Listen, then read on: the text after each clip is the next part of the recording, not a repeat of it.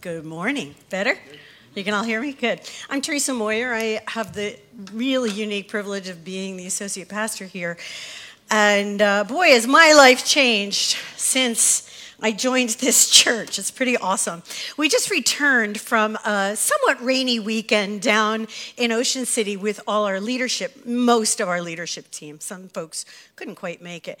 We had a great time, but you know, when 7 or 8 couples, about 20 people and children are sharing one large house, there are moments where you have to just compromise a little, right? Like you need to use the bathroom, but everybody else is in there. You just have to, subdue your own needs for a moment to take care of the rest of the people.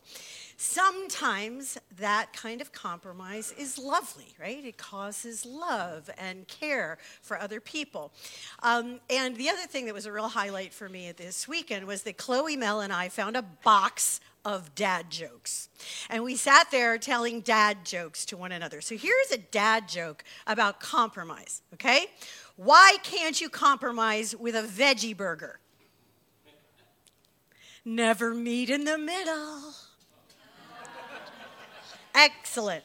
So there can be a really lovely way of compromising that shows love, but there's also a bad kind of compromising, right? Compromising on our values, compromising on the things that really matter in life, compromising on God's truth. And I have to tell you, many churches I know are listening to the voice of our culture and shifting from the purity of God's words to the beliefs and practices of the current culture. A woman in my ceramics class and I were just discussing what to do with some of these issues, and they're leaning towards compromising with the culture rather than staying with the truth of God's word. And while cultural relevance is really important, we like to be relevant to our culture. Our leadership team refuses to compromise on God's truth because we believe there's where life is. It's the truth that sets us free. And when we compromise on God's truth, we enter into some sort of bondage that we don't even realize we're in until God reveals it. This is one of the reasons I love this sermon series. We have been doing a sermon series called The Mystery of Revelation. For about a month, we've been studying the book of Revelation so far. We've gotten through about a chapter and a half. But I have to say that Rich has done an amazing job with this very difficult book. He has clarified that the book of Revelation is symbolic, that through historical context, we can actually come to understand what the symbolism meant to the people of the day. And that Revelation is about Jesus himself. It is the revelation of Jesus Christ. We can better know who Jesus is as the King of eternity, as well as our Good Shepherd, the judge over all humanity, as well as our brother. What have we learned so far? Well, the first thing that impacted me was in chapter 1. And I want you to pay careful attention to this because this is going to be why I say what I say for the rest of the sermon. In Revelation, it says, "To him who loves us and has freed us from our sins by his blood and has made us to be a kingdom and to be priests to serve his God and Father, to him be the glory forever and ever." Have you ever considered that's what our lives are? That's what Jesus died to do, to make us a kingdom and to make us priests unto his Father. It's a great honor to serve the Father as his priests. What is a priest? A priest is somebody who actually is authorized by Jesus' blood to minister in sacred things, who acts as a mediator between men and God. So there's 2 jobs there. We minister to God, and we become the connecting point between people who don't know God and God himself. And as priests of his kingdom, how we live and what we embrace and what we believe and what we do matters, not just to God, but to others as well. Because we could misrepresent God to the world, and people's lives will be lost. Compromise comes at a great cost. See, Jesus, Paul, in the book of Corinthians, made it very clear. He said that Jesus died for us all so that those who live should no longer live for themselves, but for him who died for them and was raised again. And that goes for all of us who gave our lives to Jesus, not just church leadership. We don't compromise God's way with the ways of our culture because that compromise has a terrible cost. Now, in the letters to the 7 churches, we have to remember when we're looking at the book of Revelation that Christianity was still young in the world. It was less than 100 years old. And Jesus comes and appears to John and speaks truth about what it's all about. In the letters to the 7 churches, Jesus is shaping priests for his Father by giving them powerful evaluations of how they're doing living out the kingdom life, right? You know, you get a new job, you work it for a couple of years, your boss sits you down and says, all right, here's the 3-year review. And a good leader starts out with the good stuff. This is what you're doing well, but here's the stuff we have to work on. And that's what the letters to the 7 churches are about. In Ephesus, he praises his people for their hard work and perseverance, and for not tolerating wicked people. But he's upset with them. Do you remember why? Because they lost their first love. Lost their first love. It broke my heart to learn that there's really no significant church in Ephesus anymore. And the Ephesians were known for their great love for God and others. History shows that they did not learn from what Jesus said.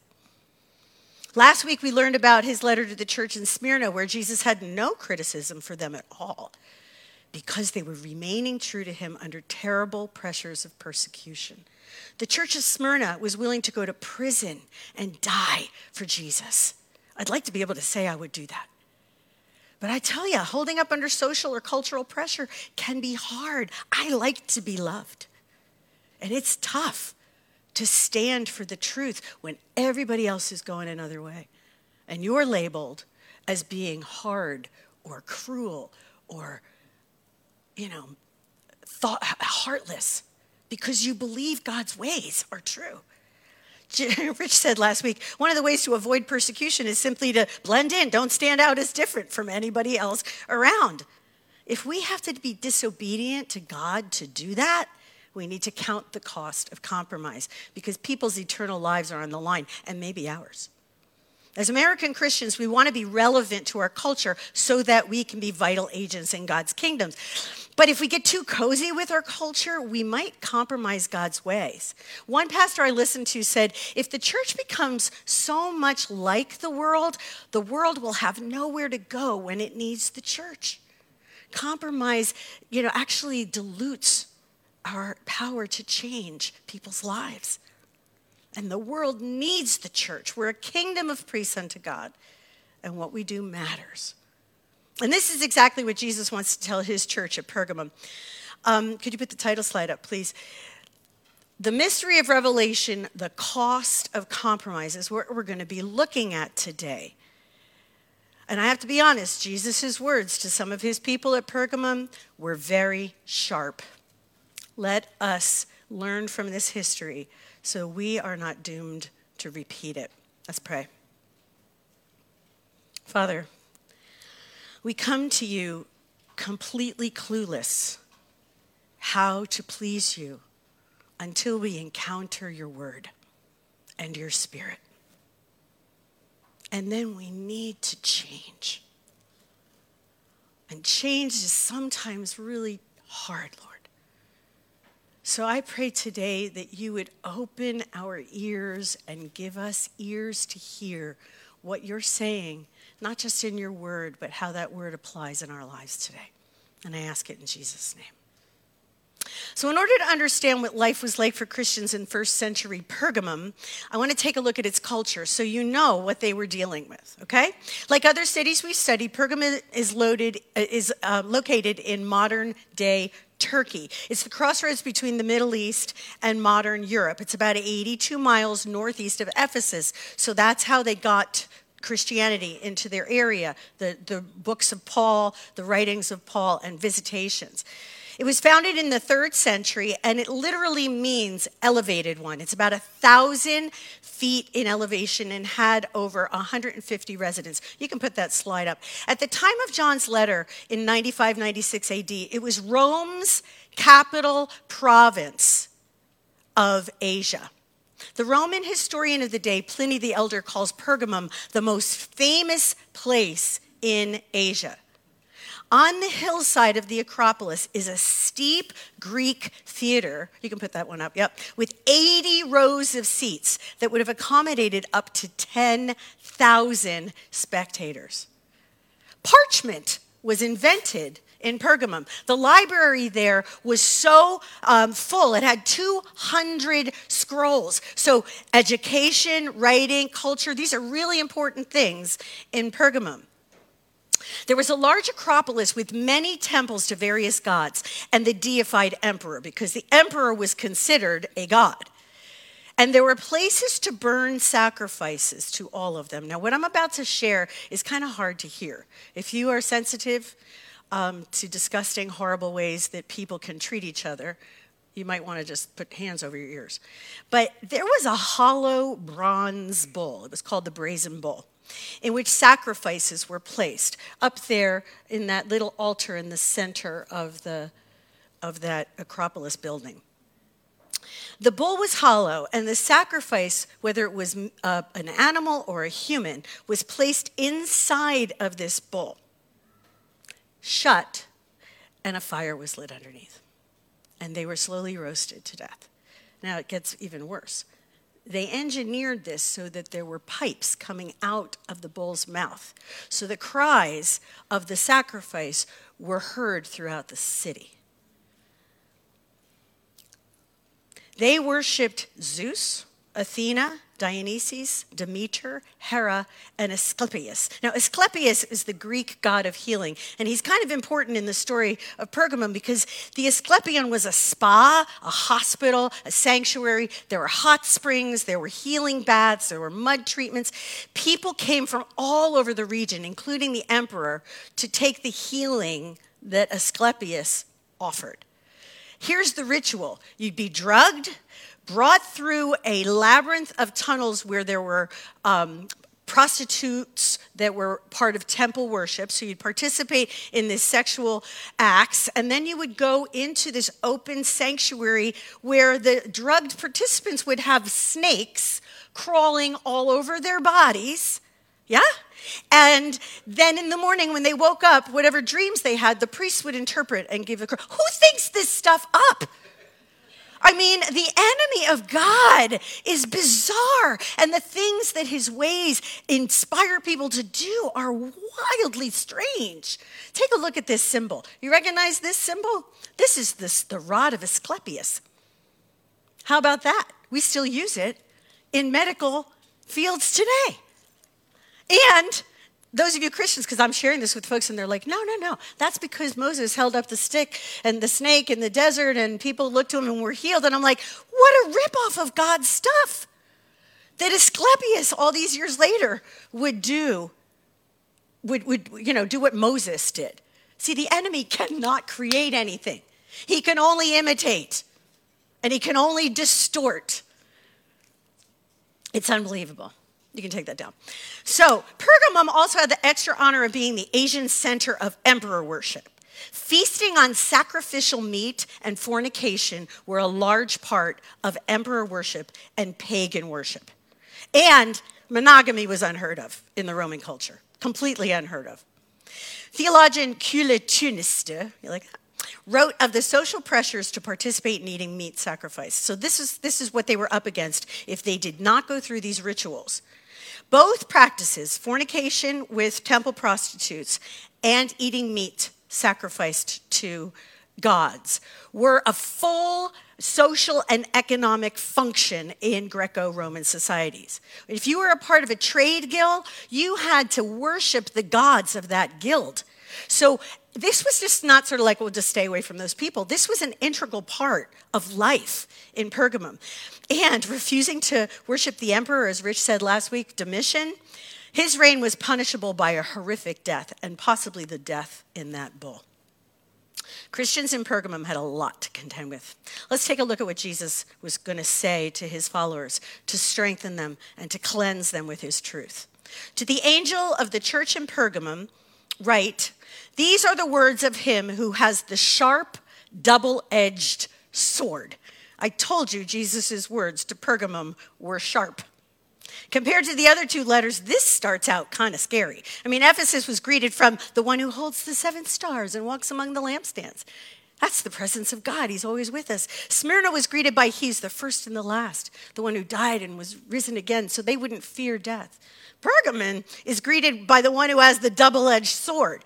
And if you don't know Roman history, the double-edged sword was a Roman weapon. They knew what this meant. It was created by Rome. It was so sharp on both sides that anything it touched, it cut deeply. The power of the sword was a phrase every Pergamene would know. It meant that whoever had the power of the sword wielded the power of life and death over everyone in their jurisdiction.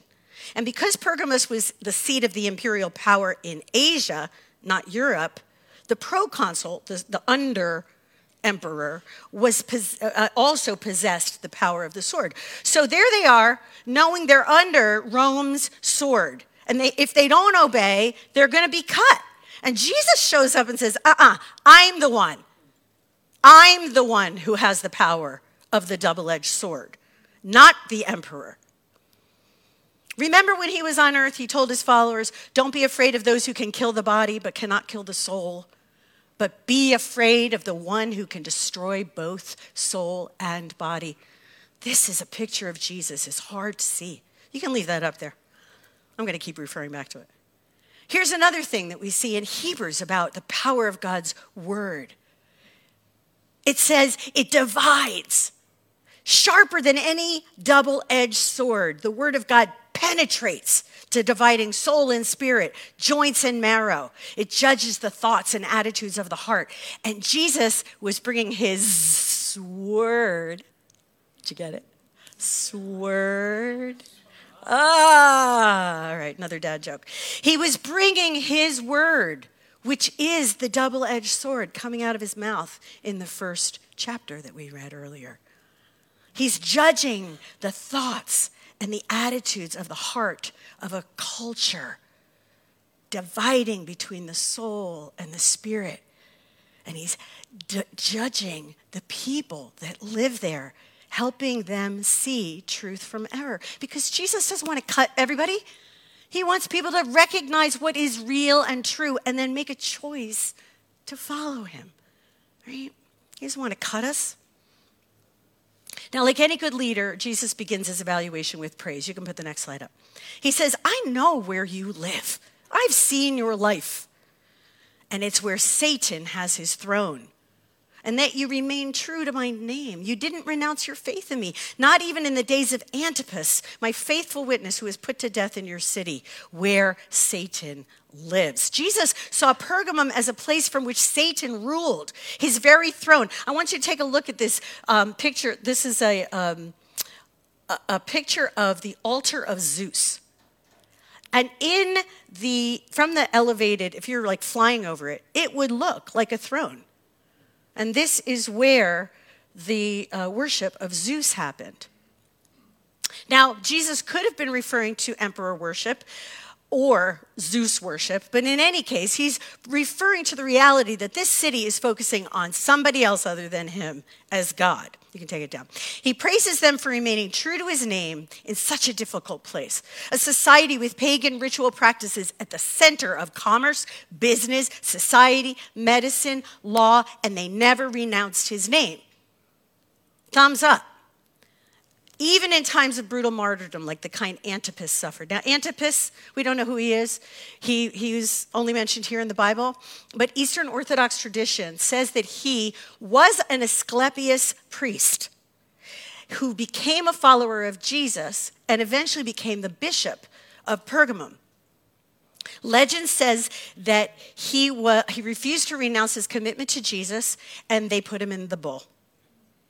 And it goes on to say, the legend goes on to say, but instead of the cries of misery coming out of the bull, Antipas was heard to be praying for the church in Pergamum that it wouldn't fall. It's a lovely legend. I hope it's true. We'll find out one day.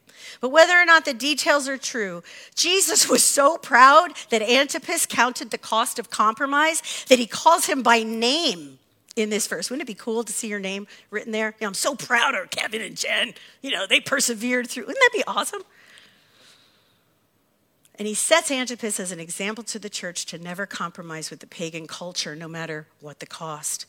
And after this affirmation, he goes on to give the rest of his evaluation. He says, nevertheless, here comes the sword, right? I have a few things against you, he says.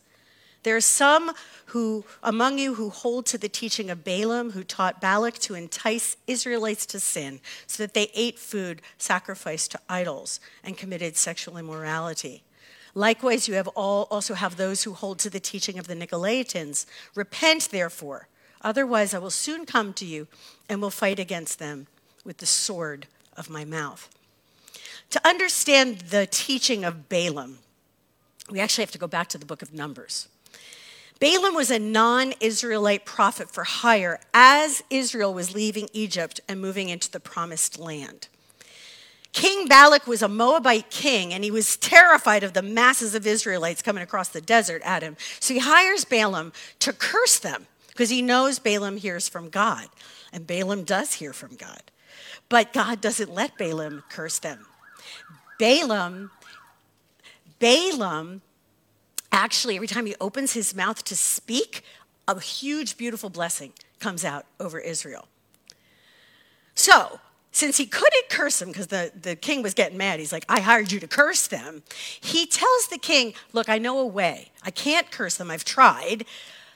All you have to do is get the Israelite men to cavort with the Moabite women, and they will break the covenant they're under with God, both with sexual behavior and with eating meat sacrificed to the idols. So there'd be both, their bodies would be participating in idol worship. And God had commanded them that they were not to intermarry, they were not to have sexual relations, they were not to give themselves to worship another god at all. Because God knows that those are not gods. Pagan gods are at their very best nothing, and at their very worst, demons from hell, that if you attach yourself to, your life will be a mess. Yeah, that's true. I heard an amen over here. Thank you. And this was detestable to God. His people were to live purely for him. Balaam knew mixing with Canaanite women would in time separate them from the covenant, and God would punish them, and he did, and 22,000 people died that day. That was the terrible cost of their compromise. Something dies when we compromise with sin. Something dies. So Jesus says, listen, you're starting to do this. You're starting to mix your lives with the pagans. You're starting to say, it's no big deal. I'm covered by the blood. I'm free. Jesus has set me free. I can do whatever I want. Right? Does that sound familiar, by the way? We got this going on in our culture. So he tells them this is not acceptable. They need to repent. They need to rethink their ways or face consequences. What was the cost of this compromise? Well, if we take Balaam's story to heart, the compromise could be dire. And the same was true for those who were following the practices of the Nicolaitans. We don't really know what they were, but again, there's some church history where the early church fathers wrote about and said that they believed they were blending pagan practices with Christian worship. Pagan practices with Christian worship. They were lax in following Jesus with their choices. But whatever the specifics of these Nicolaitan practices were, they were associated with the temple worship of the day. They were associated with pagan worship. And Jesus says he not only hates it, but he despises it. It's like the hardest word you can write. There's no room for compromise with any spiritual practices that are not of God. So you might ask me, how can this possibly impact me? I'm not eating meat sacrificed to idols. I'm not going and having sex with temple prostitutes. Like, how can this possibly apply to Americans today? There are no animal sacrifices in America. Well, there may not be in America, but there are animal sacrifices in other parts of the world, and they are linked to other deities. God does not ask us to burn sacrifices to him. Jesus was the perfect and final sacrifice. His blood covers all our sin for anyone who has recognized that he is who he says he is, the first and the last, the one who died and is living, and the one who has the power of the double-edged sword.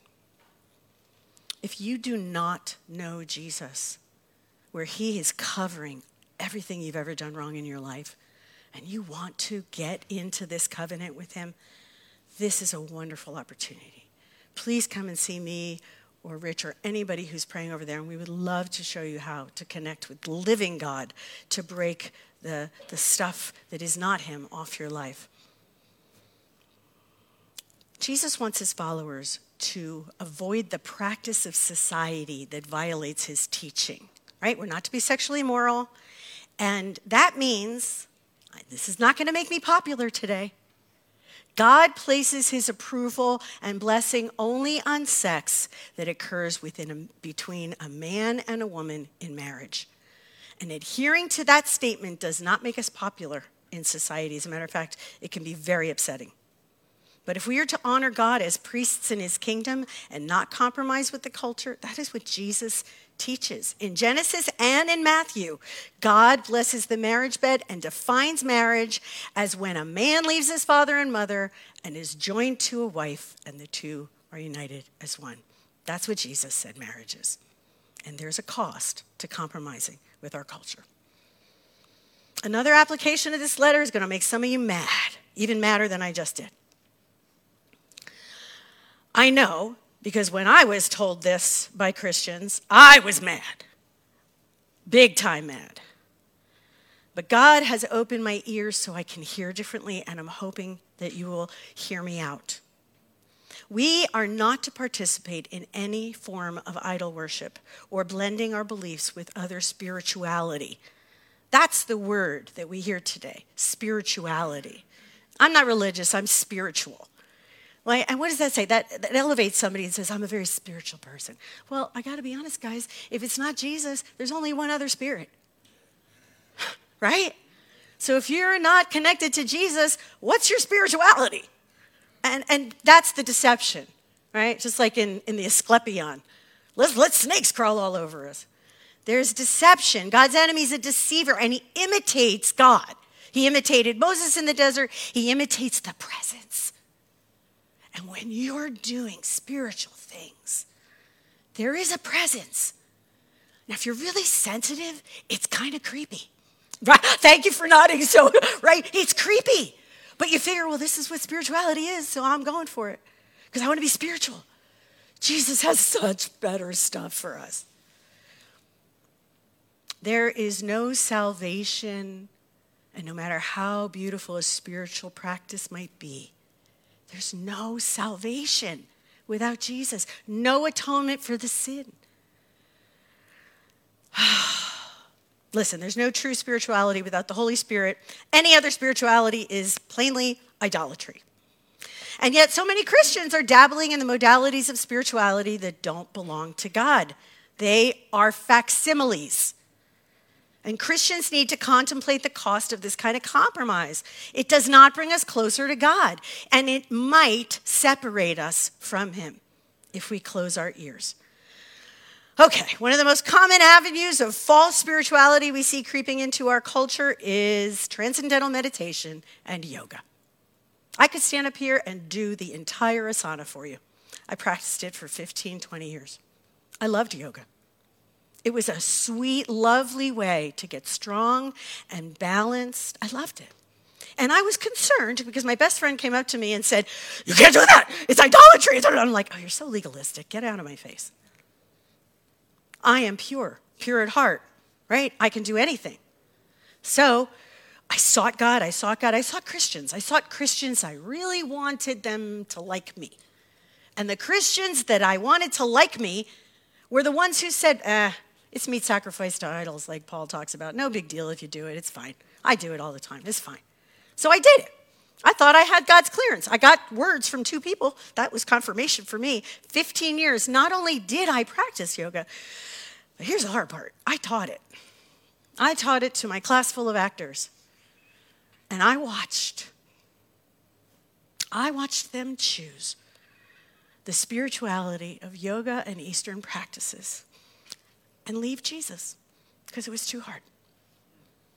They wanted what they could get without the obligation of being under someone. They wanted their autonomy. And I taught them that it was fine, that God would be fine with it. I just pray for mercy on my life. Yoga is deeply intertwined with pagan practices of Buddhism, Hinduism, and Eastern mysticism, and it seeks a spirituality that is not God. And it is slowly taking over the spirituality of our nation. I know, because I told you, I've lost so many students to it. I want to read you a statistic from Statista.com. It says yoga is increasingly popular among adults in the United States, particularly young adults. The number of people doing yoga in the United States has experienced a steady increase since 2010. So in 2010, 21 million Americans were doing yoga. By 2021, 34.4 million people in America, a 63.8% increase in yoga participants in the country. And my friends are all talking about, like, I'm going to do this in yoga. I'm going to do yoga 6 times a week. This is how I'm going to be fit. And they're falling further and further from the truth. And I got to tell you this too. When I stopped doing yoga, I had to go through a significant deliverance. Like, Jess and I prayed in the airport for about a half an hour and we missed our flight. And it was difficult and it took time. But I have to tell you, the peace and freedom and clarity has no comparison. So here, if you have been dabbling in some of these things, thinking it was fine, you have to listen to God. I could not agree to give it up until God himself, while I was doing Salute to the Sun in my living room, worshiping him, by the way, thinking it was okay, I heard the Holy Spirit so clearly say, stop.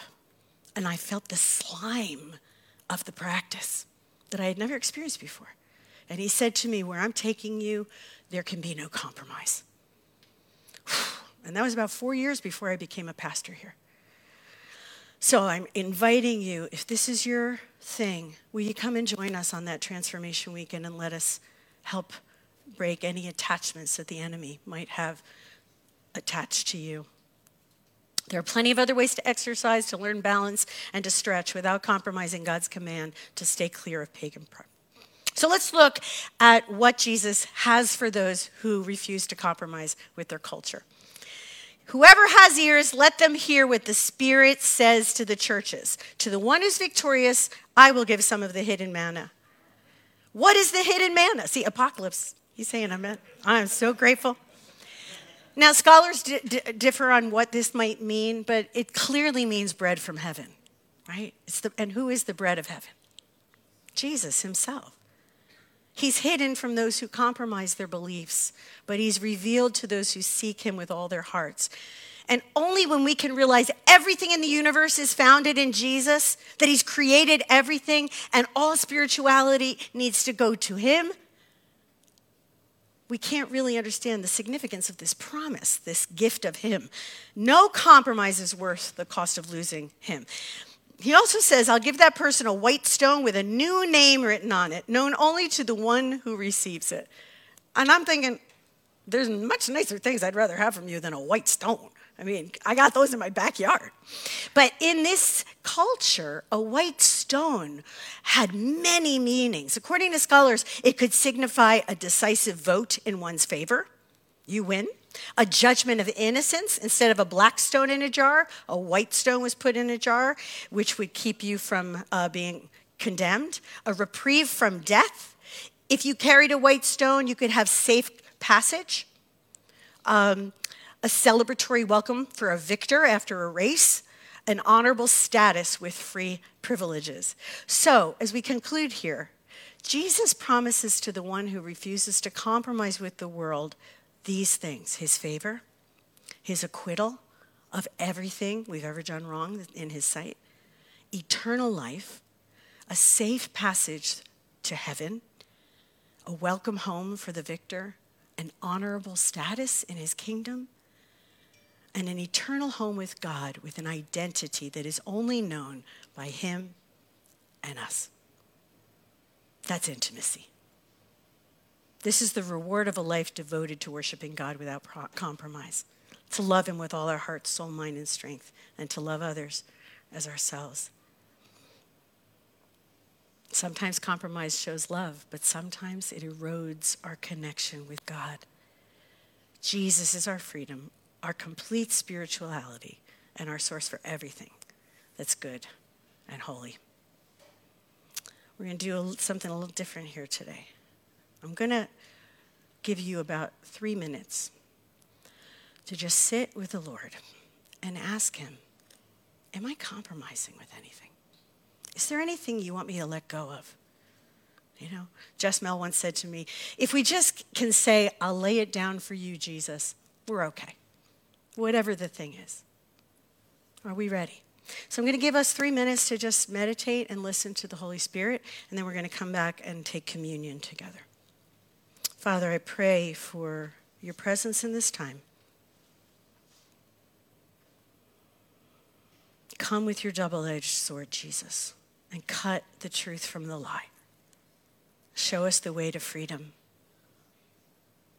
and break that stuff off of us that is hindering our lives. In Jesus' name.